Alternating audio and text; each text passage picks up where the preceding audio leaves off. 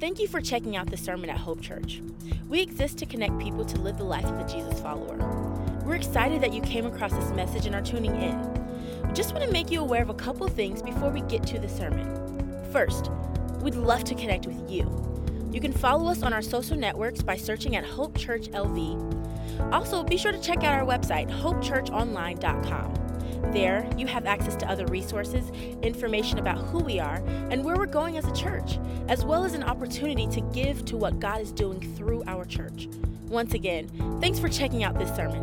Please let us know if there's any questions you have or any way we can come alongside you and your family. Enjoy the message.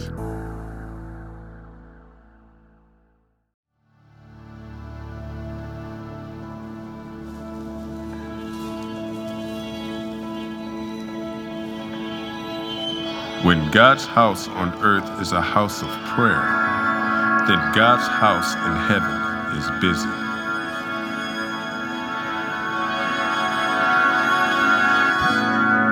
Condition of the church may be very accurately gauged by its prayer meetings.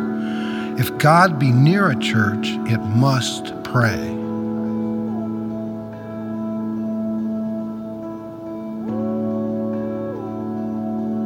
When a church realizes it all depends on God, not them, and will yield together their lives fully to Him, God begins to work.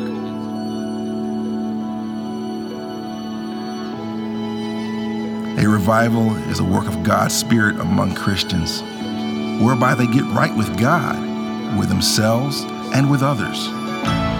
It means conviction of sin on the part of Christians, repentance and confession of sin, reconciliation and restitution, getting right with others, separation from the world, submission to the Lordship of Jesus Christ, and being filled with His Spirit. God cannot pour out His Spirit on the church unless He first pours it out on the individuals within the church.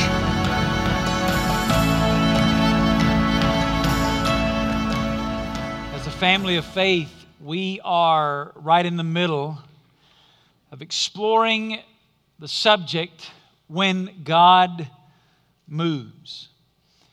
We're kind of using the early chapters of the book of Acts as a subject matter for us as we unpack this great movement of God that began there in the city of Jerusalem.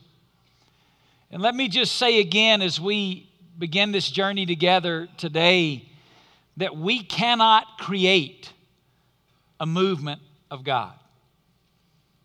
I want you to hear that very clearly. There's nothing that we can do to create a movement of God. It is not our desire with this series to look into the pages of Scripture and discover some sort of formula. And if we will just simply follow the formula, then we can manipulate God into moving the way that we want Him to move. We cannot create a movement of God. What we can do is learn from the pages of Scripture how to be ready should God choose to move.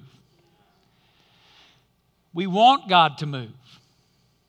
We're desiring to see God move. And what we want to learn from these weeks together as we unpack some of these verses in the book of Acts, and we've said again that there's no way that we can exhaustively study this in the book of Acts. We're kind of taking a 30 or maybe even a 50,000 foot view of some of these passages of Scripture. You'll notice in just a few moments when we dig into the passage for today, we could spend weeks and weeks and weeks unpacking the verses that we want to look at this morning. But as we go through these verses and as we go through these topics over these weeks, what we're trying to do is determine how you and I can be ready. If God should, in His infinite grace and divine wisdom, choose to move in our city, choose to begin something in our fellowship, How is it that we are ready for God to move? And we're trying to unpack some principles about what it looks like when God moves. And we began last weekend in the first chapter of the book of Acts. If you have your Bible, you can go ahead and open it back to the opening pages of the book of Acts. We're going to be in chapter 2 this morning. We unpacked chapter 1 last weekend, and here was the principle that we laid down. When God moves, His people get desperate. And here's basically what we said last weekend. If you, anywhere in history, find a move of God, you dig deep enough in that movement, and you will find God's people desperately seeking Him. You look for it anywhere in the world, anywhere in history. You see God moving in a mighty and powerful way. We read about one in the book of Acts. We looked at one last weekend from history that happened and started in New York City. There are others that happen in Wales and in Ireland. There are those that happen in England. There are some that have happened in Africa. There's a move of God happening right now in Asia. When you read and you study and you examine great movements of God, you dig deep enough, you will always find God's people seeking Him desperately. Last weekend we talked about that in light of having, first of all, an attitude of desperation, which meant that we had a passion for God to move.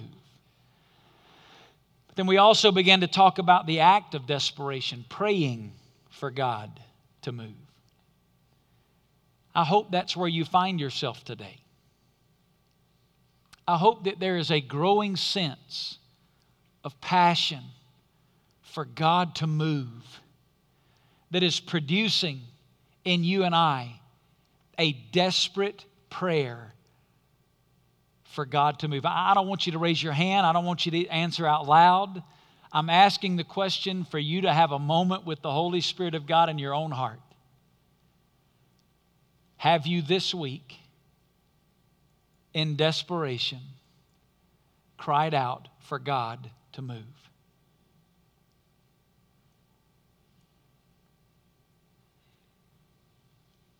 Are we desperate? What we're learning from the Scripture is that when God moves, and I think most of us would say we want to see that, we want to be a part of that. When He does, His people are desperate. We're going to continue this weekend by jumping into Acts chapter 2, and we're going to discover the next characteristic. And here it is. I'll put it up on the screen for you. When God moves, His Spirit, through His Word, changes lives. Read that out loud with me. When God moves, His Spirit, through His Word, changes lives. If you were going to put a heading on the second chapter of the book of Acts, to me, that's it. God's Spirit, through God's Word, changed lives. Lives are being changed in a radical way. As a matter of fact, what began here in Acts chapter 2, this movement of God, is what you and I now know as the church. In Acts chapter 2, God moved in a supernatural way and the church was born. What you and I are a part of this morning, the local gathering and expression of the body of Christ called the church, began right here in Acts chapter 2. On their first Sunday, you want to talk about a move of God. On their first Sunday, in our vernacular today in the church in America, we would call it Launch Sunday. They're planting a new church. This is grand opening. On their grand opening Sunday, they preached the gospel, and the Bible tells us, we're going to read it in just a moment, 3,000 people were born again into a relationship with God on Sunday number 1. I'd say that's a pretty good grand opening Sunday. Amen? Can you imagine? How do you explain that? Let me tell you, explain that. Move of God. If you try to package it in any other way, you're going to short sell what really happened there. Move of God. God moved. And it wasn't just a moment, it was a movement. Because the next Sunday they came back together again and they preached the gospel again. And on the next Sunday, the Bible tells us in Acts chapter 4 and verse 4 that so many people came to Christ, they didn't even count everybody, they only counted the men. And on the second Sunday, the Bible tells us that 5,000 men came to know Jesus Christ as Lord and Savior.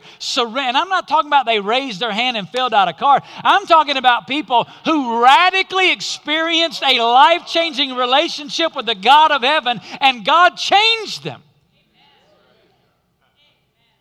Now we're 2 Sundays in. And now we're talking 10, 15,000 brand new Christians.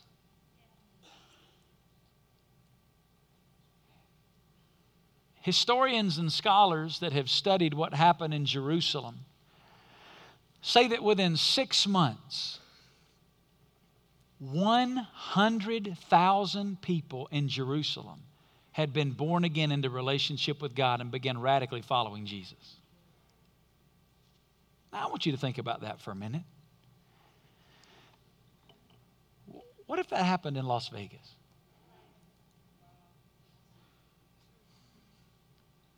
What if by July of this year, they were writing articles in the Las Vegas Review-Journal about this movement of 100,000 people that have now become radical followers of Jesus Christ, devoted their lives to Him, and they're sharing their faith everywhere? You say, well, that's stuff that happens in the Bible. You do know that the same God, there hasn't been a change in office.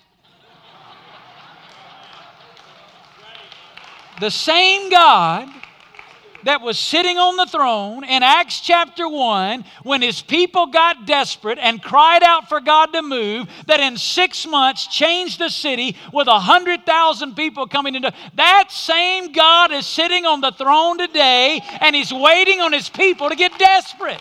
Now don't mishear what I'm saying. We cannot duplicate or manufacture what happened in the book of Acts. It was a radical expression of the Holy Spirit moving in a way that established the New Testament church. But I'm telling you, there have been movements of God like this all over the world in the history of Christianity, and that same God can do that again today. One of the great obstacles is you and I don't even expect it to happen.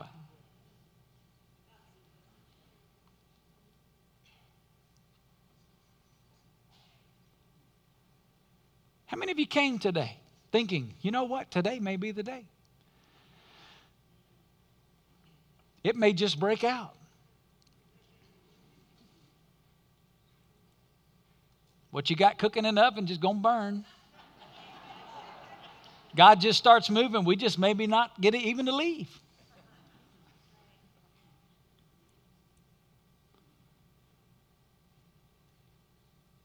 Historians and scholars go on to tell us that within 40 years, the gospel had reached every corner of the known world.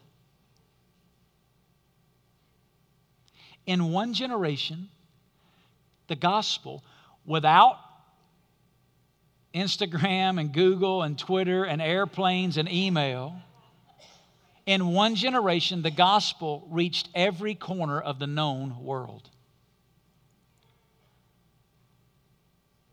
You want to talk about move of God? Today there are in the world 2 billion professing Christians. Out of over 7 billion people on planet Earth, 2 billion professing Christians. Now we won't even dig into who really is and who really isn't. But let's just take them at face value right now. 2 billion professing believers on planet Earth. Every one of them, you and I included, trace our faith back to this movement of God that began in the city of Jerusalem. With 120 people in an upper room begging God to move. I don't know about you. I want to be a part of something like that.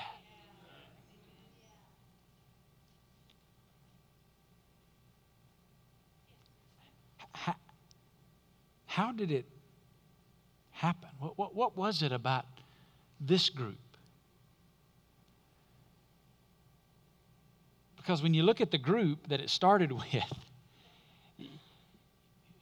you wouldn't have picked them to be on your team. Let me just say it that way. My friend J.D. Greer said it this way: never has a larger assignment been given to a less qualified group of people. These people didn't have money. They didn't have education. They didn't have influence. They weren't great speakers. They weren't bold and courageous. As a matter of fact, 40 days earlier, when Jesus was crucified, you couldn't find them. They were hiding, terrified.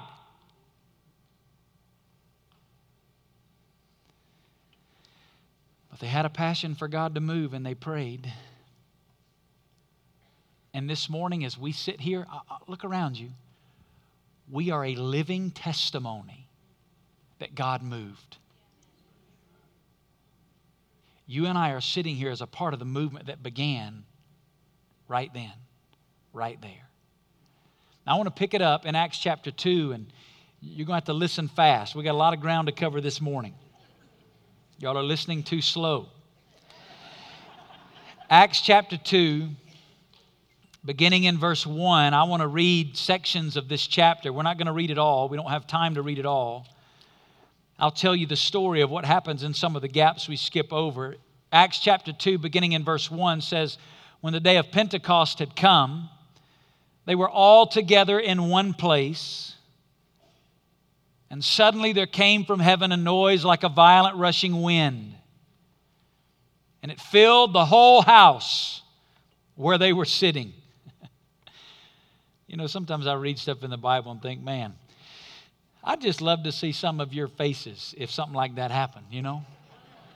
I'd like to just been in the room, because I watch some of you while we're just singing. And while we're just singing, some of you freak out. And man, I can't imagine if we're sitting here and it's like a freight train, the Holy Spirit of God just moves. I'd love to see the faces. Let's read on. Verse 3. And there appeared to them tongues as of fire, distributing themselves, and they rested on each one of them, and they were all filled with the Holy Spirit and began to speak with other tongues as the Spirit was giving them utterance. What's going on here? Well, there's a lot we don't know. What we do know is that for the first time, the Holy Spirit of God empowered His people, the church, to accomplish the mission that He'd just given them that we know as the Great Commission. And as a supernatural sign and a miracle that God had done that, He gave them here what the Bible calls this gift of tongues. And here it's literally a gift of languages. If we don't have time to read it, but if you'll this afternoon go on and read verses 5 and following through verse 37, the Bible says that they began to speak in languages that they didn't know. It'd be like me standing here and all of a sudden there's a pocket of Chinese people here and I'm speaking, but they're hearing me speak in Chinese perfectly in their own language. That's what's going on here. There's this gathering in Jerusalem of all of these people from different cultures because of the holiday. There's all these, as you read on down in verse 9, 10, and 11, all these different people with different dialects, different cultures, different languages have all gathered here in Jerusalem. And now these people begin to be filled with the Spirit of God. They begin to speak the Word of God. They begin to speak the gospel. And Peter is kind of pushed to the forefront of that conversation. And Peter in verses 14 down through verse 36, Peter unpacks the gospel of Jesus Christ, and supernaturally all of these cultures, all of these languages, all of these dialects are all crystally clear hearing the Word of God and the gospel in their own language by the power of the Holy Spirit of God. Wow!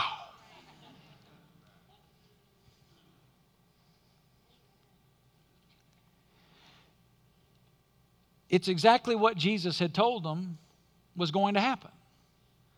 The Spirit of God's going to come upon you. You're going to be my witnesses. Jerusalem, Judea, and Samaria, and the end of the earth. How in the world are we going to do that? We don't know all those languages. Well, he answered question 1 right here. I'm just going to give it to you. Let's pick up in verse 37.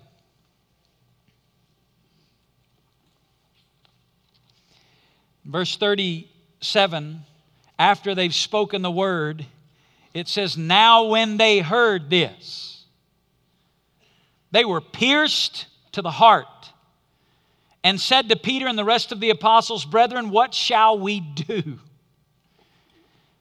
Peter said to them, repent, and each one of you be baptized in the name of Jesus Christ for the forgiveness of your sins, and you will receive the gift of the Holy Spirit.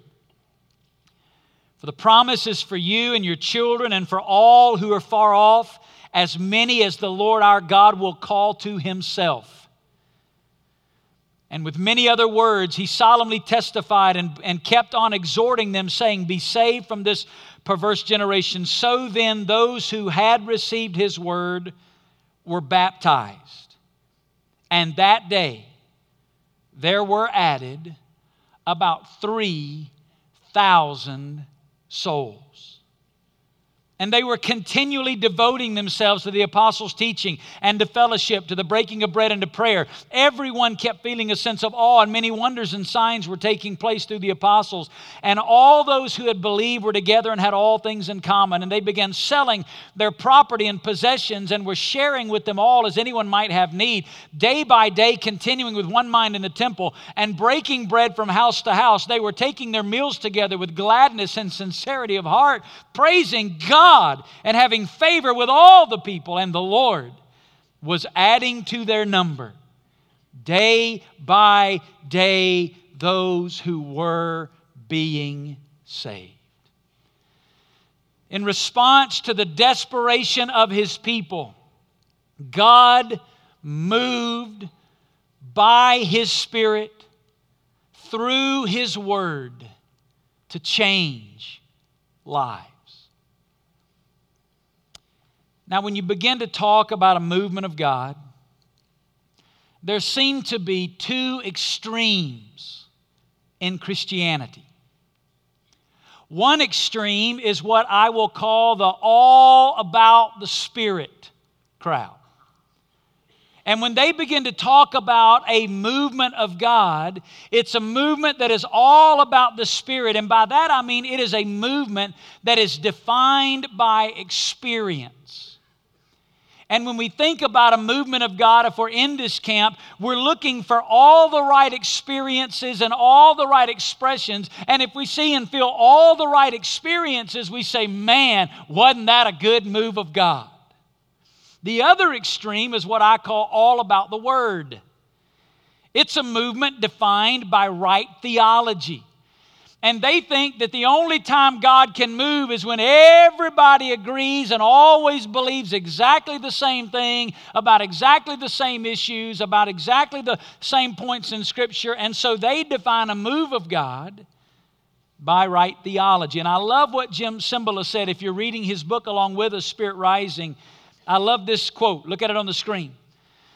Somewhere in the middle is the kind of Christianity we see in the Scripture, where the Word of God is honored along with a childlike dependence and openness to the Holy Spirit.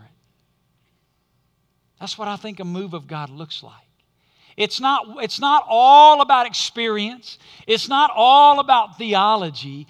It is a balanced, somewhere in the middle, honoring of the Word of God with the empowerment and movement of the Spirit of God. That's what movement looks like. Listen, there will be no move of God without the Holy Spirit working in and through us supernaturally. Let me say it again. There will be no move of God without the Holy Spirit moving and working in and through us supernaturally. But listen to this.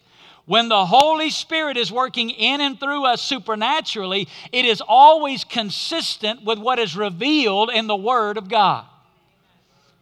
Those two balancing tensions are what, in many ways, are the guardrails for the move of God among us. There are many questions in Acts chapter 2. We just read it. There are a lot of questions.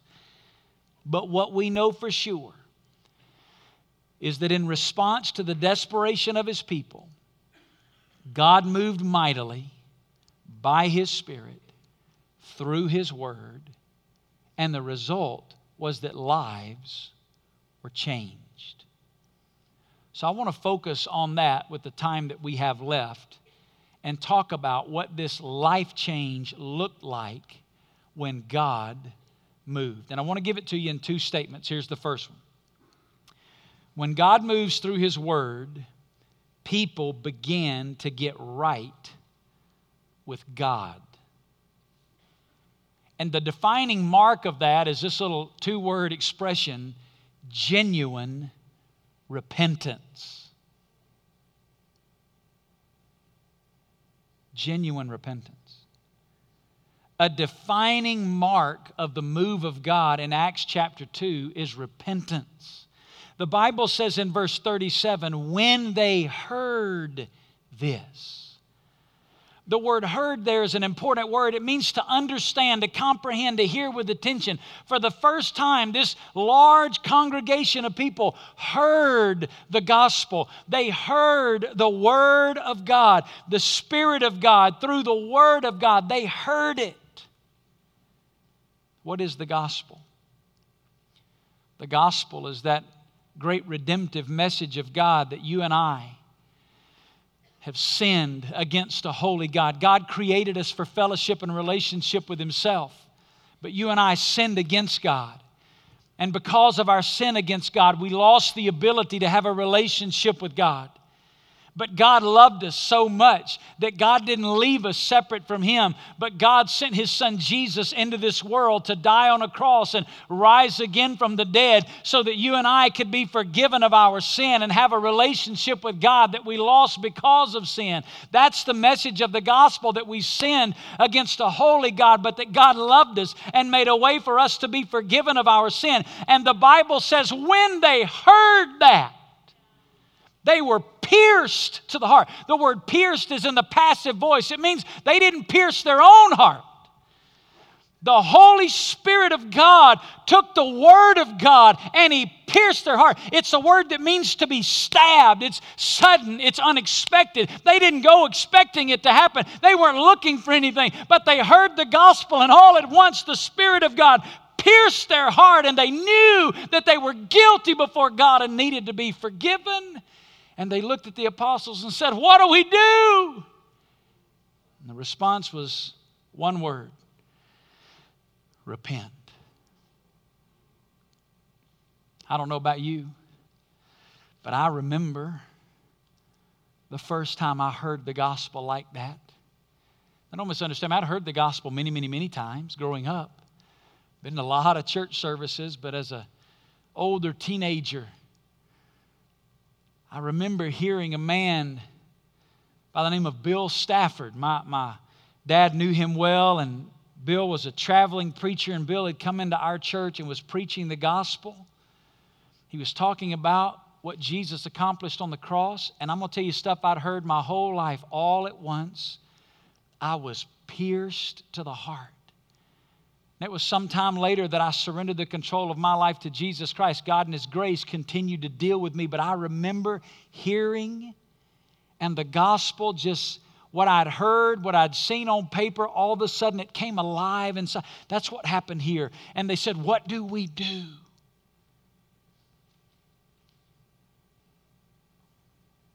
They said, "You got to repent."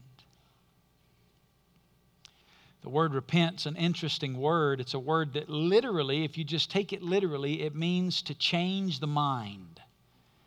It's a compound word that comes from the root word of the mind. It means to change the mind. It's regret and sorrow accompanied by a true change of heart towards God.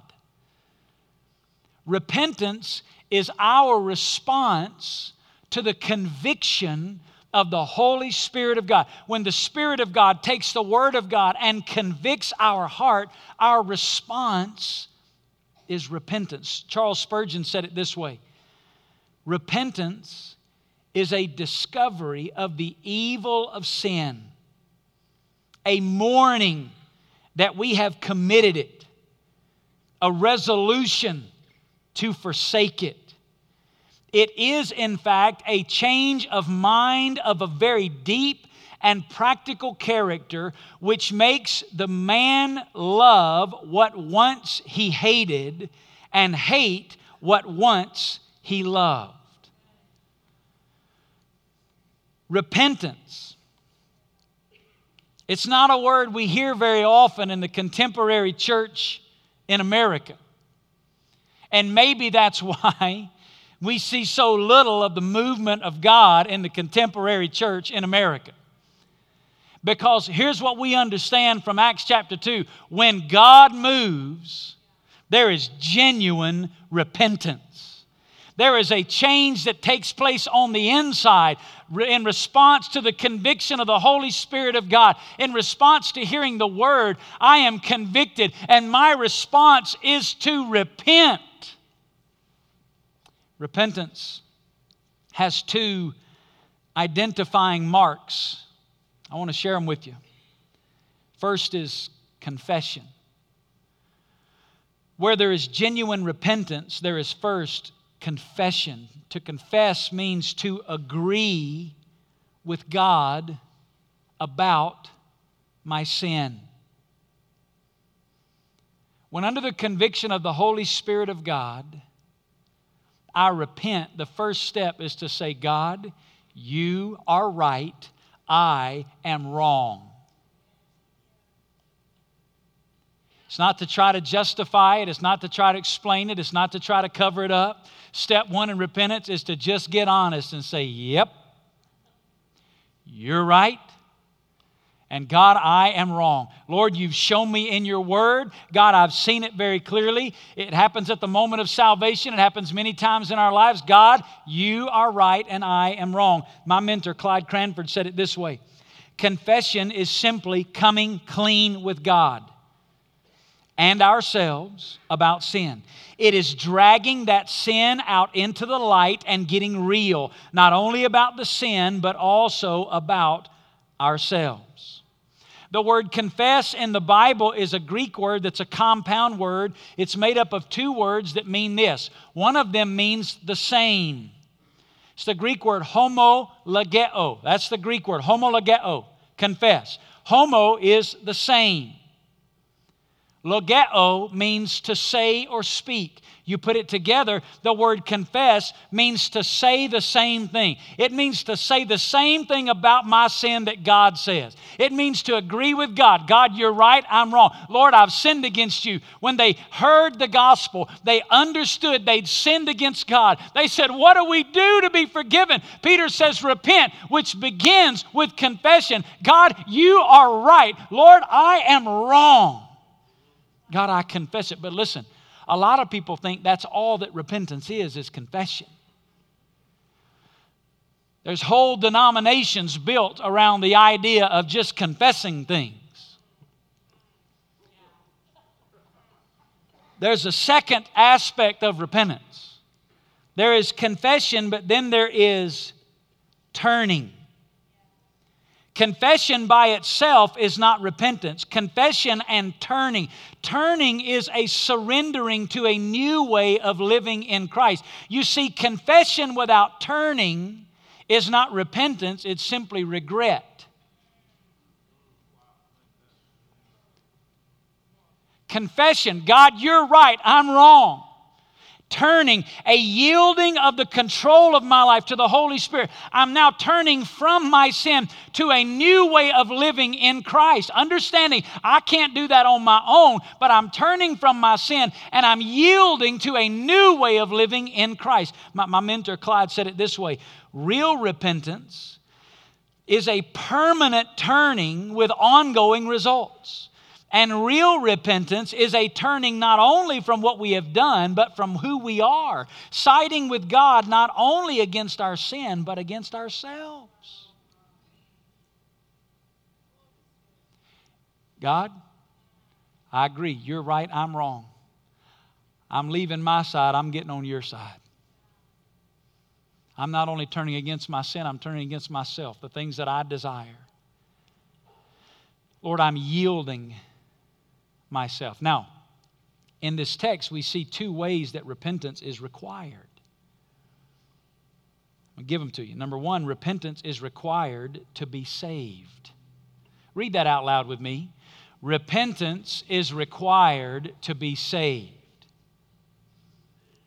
What must we do? Peter says, repent for the forgiveness of sins. To confess. The way that we put our faith in Jesus is through repentance. We confess our sins. We embrace who He is, and we turn from our sin to Jesus. And don't be surprised that Peter said this. This is exactly what Jesus told the disciples. Look at Luke chapter 24.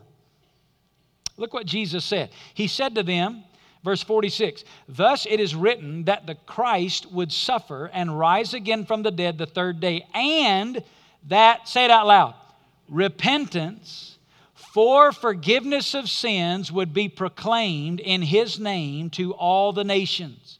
Beginning in Jerusalem, you are witnesses of these things. You see, you cannot, don't miss this. This is where a lot of people get mixed up when they talk about stuff. You cannot turn to Jesus without turning from sin. Salvation is not just some fire insurance, so I don't have to go to hell when I die. Salvation is Jesus becoming the Lord and the Savior of my life. I'm turning from my sin to Jesus and by faith embracing Him. I'm agreeing with God in confession and I'm turning to Jesus Christ. Now, does that mean that I'm perfect? No, that's not what it means. Does that mean that I never deal with sin again? No, that's not what it means. But at the moment of salvation, I understand, yes, God, you're right, I'm wrong. In order to be saved, I agree with God, I confess my sin, and in faith, I embrace who Jesus is. I turn from my sin and receive the forgiveness of God. That's what happens when you get saved. If you've experienced that, say amen. Listen, repentance is real, and if we are preaching a gospel that does not demand repentance and faith in Jesus Christ, we are not preaching the gospel of the Bible. We turn from our sin and we embrace Jesus. So, I want to ask you a question in this moment before we move on. Have you ever repented of your sins and received God's forgiveness? Under the conviction of the Holy Spirit of God, you agree with God about your sin. You confess it and you turn from it and you embrace Jesus. That's salvation. Has that ever happened in your life? I believe there are a lot of people in the church in America who think because they're going to church, doing some good things, reading their Bible a little bit, praying some, that they've covered their bases. Listen, the Word of God says we repent from our sin, we embrace the gospel. That's how we're saved. Repentance is required to be saved. Let me give you a second statement. Repentance is required because I'm saved. You say, what do you mean by that? Repentance is not just a one-time experience. If the last time you repented was when you got saved, you're missing it. Repentance is not a one-time experience. It is a way of life. Look at this quote by J.I. Packer. I love this. Repentance means turning from as much as you know of your sin to give as much as you know of yourself to as much as you know of your God. And as your knowledge grows at these 3 points, so our practice of repentance has to be enlarged. You see, when I got saved, I gave, I turned from and confessed as much as I knew about my sin and myself to as much as I knew about God, and I was born again. But let me tell you something. That's been over 20 years ago now, 25 years ago now. Listen, I look back now, I know a whole lot more about me, a whole lot more about sin, a whole lot more about God. And every day of my life, God is showing me some areas that reveal more of who He is, more of who I am. And let me tell you what my response has to be in those moments. Repentance. Every day of my life, the Spirit of God, through the Word of God, shows me areas where I need to say, yep, God, you're right, I'm wrong. And I need to turn from that and embrace God's forgiveness. Am I being saved all over again? No, that is settled, that is secure, but it's keeping my fellowship with God right and intimate. Listen, sometimes it's an attitude where God has to show me in my heart, Vance, you had a wrong eye. I'll be reading the Scripture and the Holy Spirit of God will just stab me. He'll pierce my heart and show me an attitude that's been wrong. And right in that moment, I have to say, God, you are right. God, I am wrong. Lord, I lay that before you. I agree with you. And God, right now, by your grace and the power of your Spirit, I want to turn away from that. Now, Lord, I know that in my own strength, I'm going to run right back to this attitude. But God, I know that you've given me your Spirit. And by the power of the Holy Spirit, I don't have to live with that attitude anymore. God, I can be changed in you. So, Lord, I agree with you. I confess it. I get honest. And by the power of your Spirit, God, I turn from it. If that's not happening for you daily,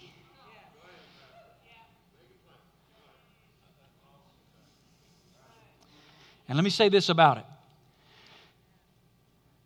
The time to repent is always now. What do you mean by that? Here's what I mean. As soon as the Spirit pierces the heart. You see, there's some of you right now as I'm speaking. Has nothing to do with what I'm saying. It has everything to do with the Holy Spirit of God using the Word of God to pierce the hearts of human beings. I'll have people walk out and say, oh, Pastor, thank you for saying this. And I'm thinking, I didn't say that at all. Let me tell you who did. The Holy Spirit of God. You see, the Holy Spirit takes the Word. There's no way to prepare a sermon to speak to over 2,000 people in a way that's going to meet every one of them right where they are. But listen, if you'll just be faithful to the book and expound the book, what the book says, the Spirit of God promises to use the Word of God and speak right to the hearts of the people of God and bring change and transformation. Some of you are sitting here this morning, and as I'm talking, the Holy Spirit of God is putting His finger right on an attitude, or right on an action, or right on a desire, or right on a relationship, or something that you're holding on to. And the Holy Spirit of God is pressing your heart. And let me tell you when the time to repent of that is right now. Right now in your soul and in your heart, just drag it out in front of God and say, God, you're right. I'm wrong. God, I agree with you. And by the power of your Spirit, I'm going to turn from that. Listen, if we don't do that, we can grieve and quench the Holy Spirit of God and develop a hard heart as a Christian. You become insensitive to the Holy Spirit of God if you don't live repenting now.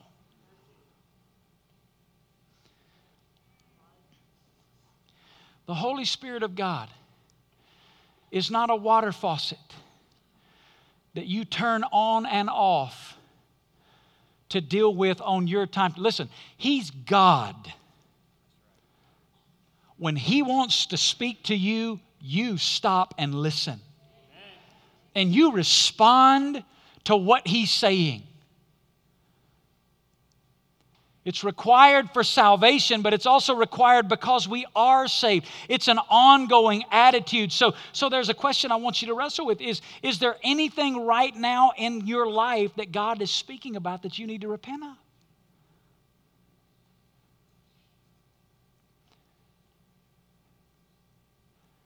Some of you are already in your mind doing the normal gymnastics of explaining it away, why God isn't talking about this and why this is different. They're extenuating circumstances. You're going to lose that argument. The question is, how do you want to lose it? If you belong to Him, listen to me, you're going to lose that argument. How you want to get there? Read Jonah. You're going to get there. Oh, yeah, God got Jonah. No. Don't miss the story. God didn't get Jonah. God loved Jonah so much, He wouldn't let him go where he didn't need to be. He was going to bring whatever necessary into his life.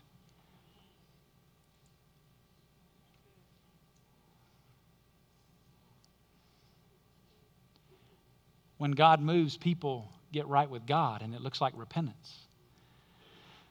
Lost people repent and are saved. Saved people repent over things in their lives to bring themselves into conformity with God's holy, righteous standard.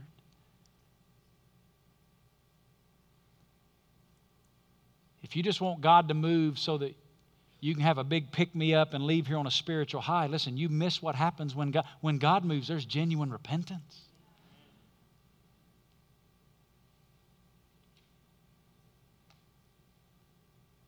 If you got that, say amen. Amen. All right, that was about half. We only got about 5 minutes left, all right? So let me give you the second half real quick, all right? Y'all laughing like you think I'm kidding. Here's the second one. People begin to get right with one another. And the expression I'm using for this is authentic community. You see, when God moves, people get right with God. There's genuine repentance. But when God moves, it doesn't just affect this relationship. Listen to me. It affects this relationship. Like maybe no other verses in all the Bible, Acts chapter 2, verses 42 to 47 describes some radical expression of people living in relationship with each other. And before I read them again, you just have to know this. Acts 2, 42 to 47 is about to describe some radical, authentic community that's happening among some people that just a few hours and days earlier hated each other's guts. When you read verse 42 to 47, don't miss that earlier in the chapter, all these people have been mocking them. When they started speaking in other languages, they said, these people must be drunk. They're making fun of them. Just a few days earlier, they lined the streets and screamed, "Crucify him!" They were doing everything they could to stamp out the name of Jesus. They hated Christians, they hated Christianity, and they hated the Christ of Christianity. Not only that, as you read in the early part of chapter 2, verses 9 to 11, these were Parthians and Medes and Elamites and residents of Mesopotamia, Judea, Cappadocia, Pontus and Asia, Phrygia and Pamphylia, Egypt. These are people in this read. They're from all over the world. They've gathered in the city of Jerusalem for this holiday, speaking different languages, coming from different cultures. Some of them were warring with each other. Some of them been fighting. Some of them had hatred of the others for generations. It was deep-rooted, deep-seated hatred, persecution, and violence. Then look at verse 42. They were continually devoting themselves to the apostles' teaching and the fellowship, to the breaking of bread and prayer. They kept feeling a sense of awe. Many wonders and signs were taking place through the apostles. All who believed had all things in common, and they began selling their property and possessions and were sharing with them all as anybody had a need. Day by day, they were continuing in the temple, and they're breaking bread from house to house, and they're taking their meals together with gladness. And since these people who hated each other, these people who were persecuting each other, these people who wanted to kill each other, now they're picking up Kentucky Fried Chicken and hanging out every day. They can't get them out of the church.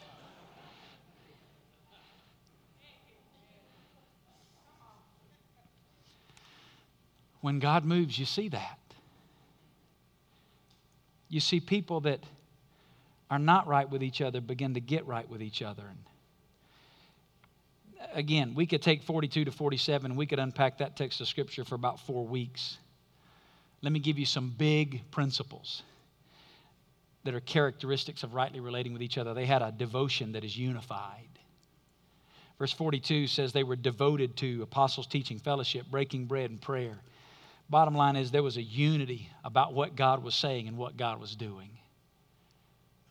They united around what God was saying and what God was doing. And don't miss this. Because they wrapped their hearts around it, they didn't make room for division. They were united about what God was saying. They were united about what God was doing. And that was bigger than any of the differences in their culture or opinion. Hey, look around you. I wish I could pick you up and just take you with me when I travel across the country. I tell the story of you everywhere I go. I tell the story of the diversity. I mean, how in the world could God bring 3 guys from Alabama and Tennessee, plant us in Las Vegas, and produce this? Look around you. We have over 43 languages spoken in our fellowship alone. That's just the ones we know about. 43 languages. There's diversity of culture, there's diversity of race, there's diversity of socioeconomic and educational background, all in here. And yet we agree about what God's saying, we agree about what God's doing, and when you do that, there's not room for that other stuff to bring division. The ground is level at the foot of the cross. That's what they experienced. Our society could use a good dose of that. Here's the second one. They had a generosity that was selfless. Look what it says. They were sharing with them all as anyone might have need. The word share, there's an interesting word. It's not the same word for share that I've pointed out to you at other points in the Scripture. This is a unique word, share, here. It means to divide. Here's what that means. They were taking what they had and taking portions of it and giving it to people who had need, which meant this: the person who was doing the giving now had less. Well, that doesn't sound like fun. That's what's going on. These people that they had had this generational hatred for, now the gospel so changed them. They're looking at what they got, they're seeing their need and going, you know what? I'll take some of what I got and give it to you to meet that need. When's the last time you did that in this fellowship? You took what you had, you gave some of it so that somebody else could have a need met, left you with less, but you're all right with it because you've been so changed by the power of the gospel that you just want to love your brother and sister in Christ, and you know what God's given you, He's given you to be a blessing to them anyway. Here's the third one. It produced a community that was contagious. I love how it ends, and the Lord was adding to their number day by day those who were being saved. Here's the principle. Other people were seeing this unity and this generosity and this expression of love and going, I'd like to be in on that. And the lives that they were living was becoming a platform for them to share the gospel with the people around them, and day by day others were coming. What if it just got out in Las Vegas that there's a group of people that they were so united. They were so devoted to some things that were so much bigger than them. And they were selflessly serving. And everybody's needs were getting met. Everybody's just giving and sharing. And other people start saying, hey, I'd like to be a part of that. And then we get to tell them the gospel. And the Spirit of God gets to speak to their heart. And it leads to repentance. And they're born again in their relationship with God. And then they start living the same life we're living. Not because of anything we've done, everything He's done in and through us. When God moves, His Spirit, through His Word, changes lives. Let's pray together.